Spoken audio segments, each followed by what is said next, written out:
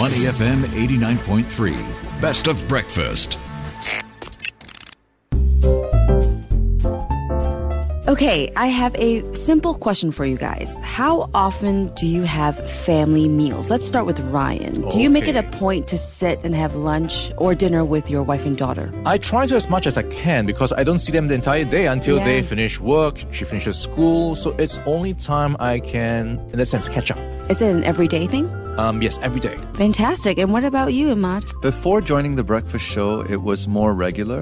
But because I now sleep earlier and have dinner earlier than my parents usually would, that's not so much the case. But I still try and carve out 15 minutes or so to sit with them while they're having dinner. That's nice. Yeah. What about as a kid? Do you remember family meals as a child?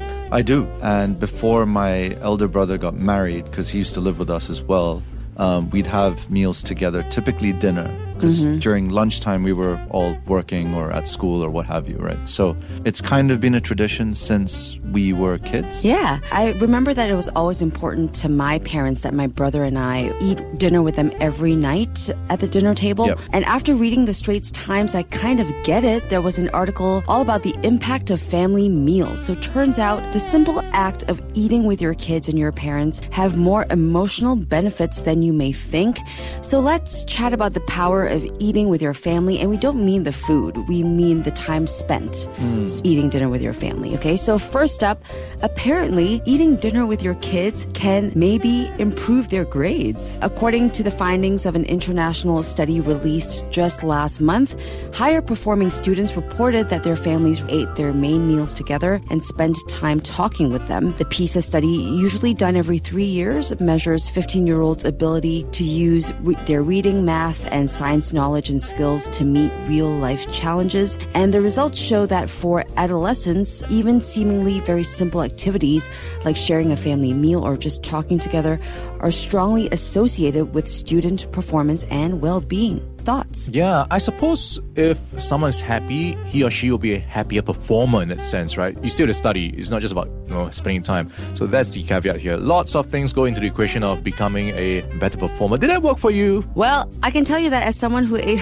meals with her family every day, my grades were not good. But my brother was excellent. So maybe I'm an exception to the rule. And that's got nothing to do with the fact that your parents were pushing you for higher grades during those dinner conversations. Oh, we have to get to that. Yes. But anyway, up next, eating meals together can apparently give your kids better social skills. For sure. Yeah, I can see that. Yeah, so apparently children who eat with their families frequently show better social skills and have a better ability to navigate social situations. So, think about it. When you have a safe space consistently, having everyday conversations, talking and listening, maybe from a young age, you'll learn to pick up more cues, and it promotes connection with your family and others as well. Yeah, I think it's also important to note that no one knows you better than your parents, right? Or maybe in your case, it's your husband, Ryan, in your case, now it's your wife. But your parents will be able to guide you or advise you like, hey, you tend to do this when you eat, or you should call so-and-so and thank them. And at this age, it can feel like it kind of sits on that thin border between nagging and constructive life advice. Yes. But sometimes you just have to hold your tongue and slash that ego in half and just be like, hey, maybe that is good advice and it would help me in a group setting. I was going to say that, right? It's a safe space, different from what you might get eating with colleagues or your friends. Yep. It's a safe space. So you have to balance between having too much nagging and being constructive. Exactly. So you've got to get the right vibe going so that everyone's happy. Yeah. So you'll notice so far that the benefits we've talked about have nothing to do with the food, right? It's what you're actually eating. But there are also benefits to that as well. Family meals may also contribute to healthy physical development in children. There is believed to be a greater tendency to serve more balanced meals or maybe home-cooked meals when you're all together. And, fewer overly processed convenience items some children may go for if they're left on their own. Yep. I know I'm guilty of that.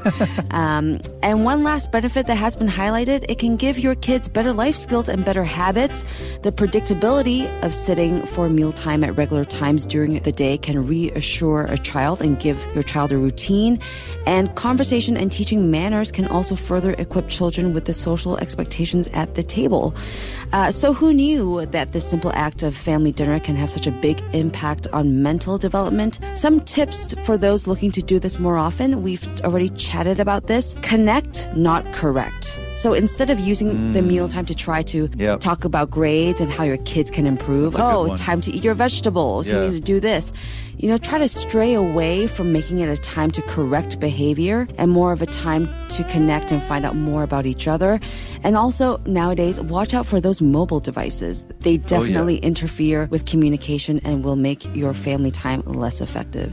Yeah, we try and keep those far, far away from the dinner table. Yeah, it was actually banned in my family. No, you're not allowed to bring your cell phone to the table. So you're going to have to pass that message on to your own kids. Oh, I definitely will. Anyway, some food for thought. If you decide to have more meals with your family, remember that it's not just the food on the table that feeds us. To listen to more great interviews, download our podcasts at audio.sg or download the audio app. That's AWEDIO, audio at the App Store and Google Play.